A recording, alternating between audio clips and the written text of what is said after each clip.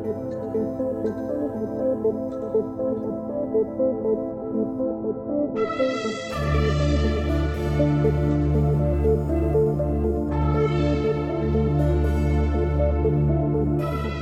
and welcome to Hacked Off. In today's episode, I'm going to answer a question that I've received a few times recently, and I just figured it was a little bit of a funny one to go into. And this is, when you're doing a pen test, do you ever find hackers? Like, do you ever, whilst compromising a company, find that somebody else has been there? And to be honest, whilst it's not very common, it does happen. So I guess this is an introduction into how do companies find that they've been breached and what happens and those kinds of things. If anyone's worried about that kind of thing, like, oh, we've engaged a pen testing company and we're worried that, you know, they'll find some dirty laundry or they'll find something, bad, then, I mean, you got to think about it in terms of that's good, right? I mean, being compromised is never good, but it's better to know that these problems exist.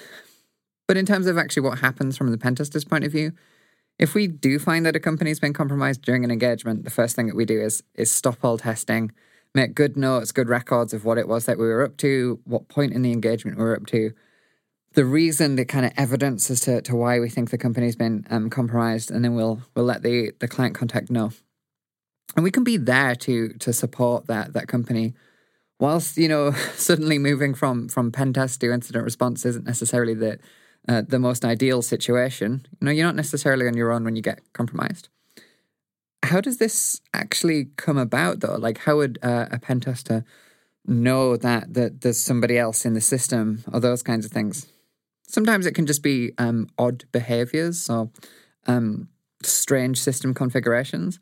But very often, certainly from the point of view of compromising websites, it's because the attackers will have used very similar techniques to what we used, and therefore they'll use very similar, or they'll leave very similar evidence or artifacts that they've been there. So if you think of something like a web server, if you compromise a web server through, file upload or something like that, you get a web shell.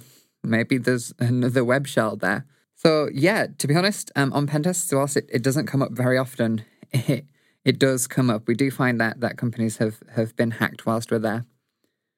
I think one of the things that you should think about as a company, just as like a thought experiment, is how would you know if you've been compromised? So not necessarily looking at like, oh, we'll get the pen testers in and they'll tell us if anyone's hacked us before, because that's not our primary role, whilst it might come up. You should just think about like, what kind of indicators of compromise would you have? Is it possible that you could be operating with a compromised network or some compromised systems and not be aware of it?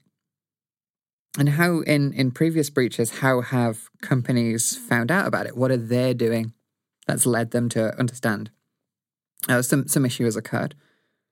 I mean, there's some good examples there in terms of like the Equifax breach. What happened there was they had a monitoring system that picked up that breach. There was a whole issue around the certificate, but a monitoring system or an intrusion detection system, data loss prevention system, something like that, picking up a breach isn't the only way.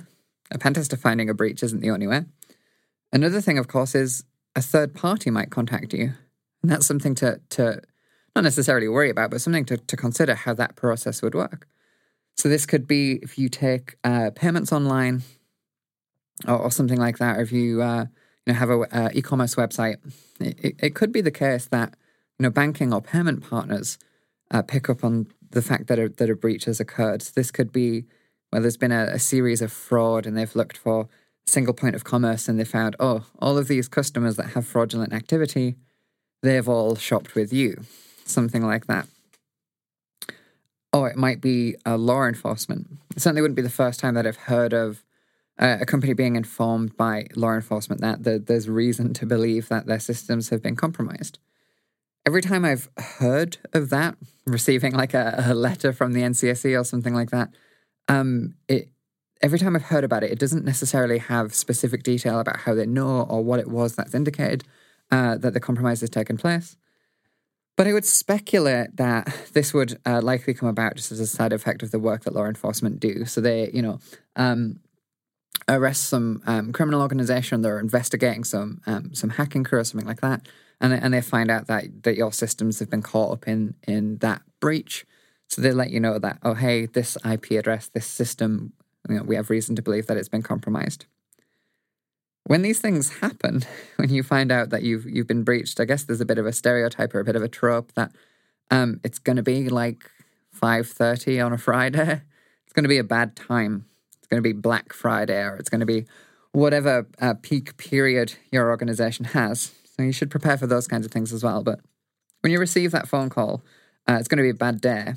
But it'd be worse if that message doesn't get through. So one of the things to consider that I find not so many companies outside of technology companies have considered or set up is a published contact details for how people can submit security issues. So this could just be like a security at email address or something like that, or some published page that says, if you notice anything suspicious or if you have any concerns, then you can let us know at this address. Just start to establish a process for should that come about. This is what you do. It's very awkward when you're working with a company and you find a web shell or something like that. That's how it's happened previously for me. Compromising a company, get file upload on the system, get a web shell up there, and you find another web shell. Like, okay, somebody's been here before. And I try not to immediately freak out at this point. I try not to think, oh, this company's been hacked. It's going to be a nightmare. You have to do incident response, all of that kind of thing. Because it could just be, a previous pen tester, or it might be something like they have a public bug bounty and it's somebody working on the bug bounty and they've just been there before you. So sometimes it's that. Maybe they have internal testing teams. Hopefully you'd be aware of all of these things before an engagement starts. But, sometimes things get missed off the list. So, stop all tests, take good notes, contact the customer and say, hey, I think you've been breached. And generally at that point, I find many customers don't have incident response plans. Like I said, big companies, technology companies, those kinds of things, immediately go get out the 3-ring binder folder and say, okay, right, we've got an incident, let's run through the process. But for companies that don't have a process, things get really difficult. So I guess the takeaway from this is write an incident response plan. The incident response plan shouldn't start at the worst case scenario and work its way back. It should just start at something like an indicator of compromise. Now, how can companies get compromised and what should you do when those things occur? There's a lot of things, right? Phishing, those kinds of things, but pen testers finding hackers is another thing to consider.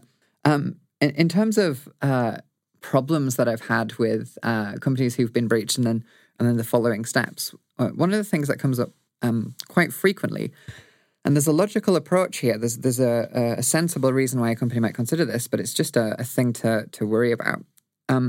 If you've had some kind of security incident, you've had a website be defaced or some malicious activity on a server or something like that, you might consider that, we should get a penetration test. We should get some hackers in to try and break in because we got compromised once. So we want to know, are there other routes in? Maybe how did this attacker compromise us? I think some organizations consider jumping straight to pen testing. And, you would expect that pen testing would yield those results. We would find different ways in. We'd find quite possibly how that attacker gained access. But an alternative option, of course, is incident response into a forensics investigation, taking the server offline and looking at the state of it and seeing the actions that took place recently and trying to find out specifically what the attackers did. So I have these two competing options here between the forensics investigation to take a look at what happened and a pen test to find this method in and then potentially lots of other methods in. And I can see why some customers might immediately default to the side of, we'll just do a pen test because you might find more issues that you can fix at the same time. And I would just advise caution in that regard. One of the things is if you have a pen test and you unleash a pen tester on your systems, we're going to mess up the logs, right? We're going to fill it with a lot of attack traffic. So if after the pen test you decide that actually you want to go back and do an investigation into what the attackers did, or maybe you're somehow required to do the forensics investigation, you want to do the pen test as well, then it's going to make that difficult. Shouldn't, in theory, be a problem because you should be able to separate the tester's traffic from the previous traffic, but you're just going to make that whole job harder. You're going to, have a lot of attack artifacts in those systems that are difficult to separate from what was the attackers you paid for and what actions were taken by the attackers you didn't pay for. So it's a thing to consider. I have had it previously with customers where they've been compromised. Say, for example, a machine has been infected with malicious software or something like that, virtual defacement, one of these common kinds of attacks. And they have reverted the state of the machine. So they've rolled it back to how it was, restored it from a backup, those kinds of things, and then engaged a pen testing company to come in and try and hack them and try and find the vulnerability. And in theory, that makes complete sense. It's like, we roll it back to a known good state, and then we try and find the issue ourselves. The problem, of course, occurs if these systems remain online. You haven't isolated them into a test environment and brought a tester in to try and work out the state of the machine in terms of number of vulnerabilities, exploitable issues, those kinds of things. Because, of course, the attacker might come back, or the attacker might have gained persistence, so you haven't gotten rid of them. And, you roll it back to a backup and then suddenly find the next day that malware or that virtual defacement is back again. So those are things to consider. But in short, to answer the question that we received of, do you ever find other attackers during a pen test?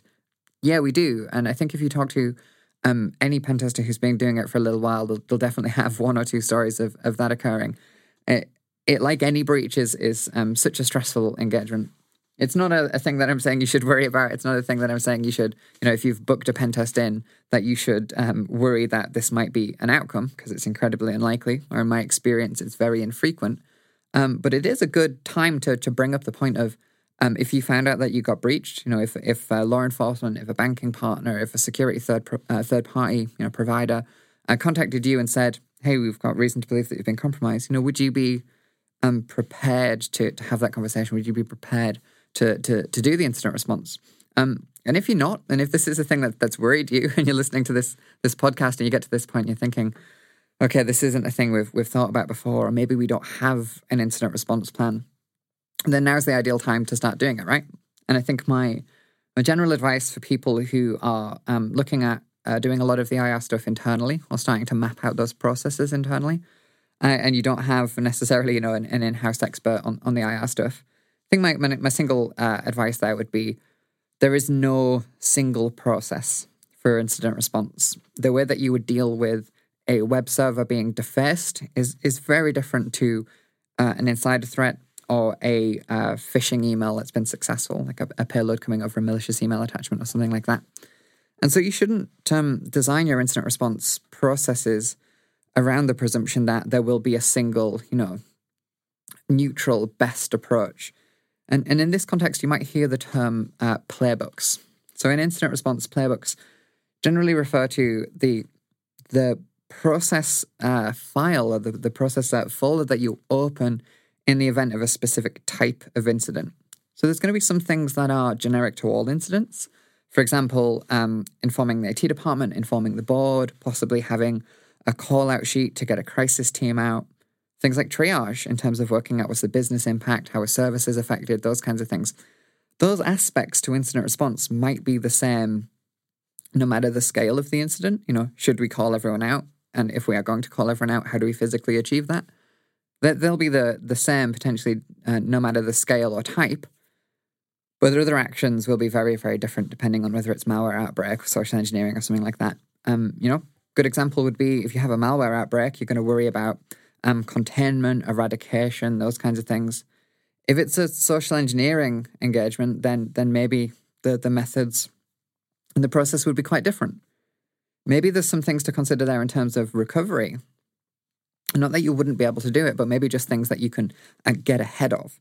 So if you do have a malware outbreak, and one of the things that you might have to do is, rebuild some machines or replace some machines. If you quarantine some staff members' machines, lock them away in the IT department, and then issue new devices to the affected staff members, how quickly can you build those devices? How quickly can you restore services?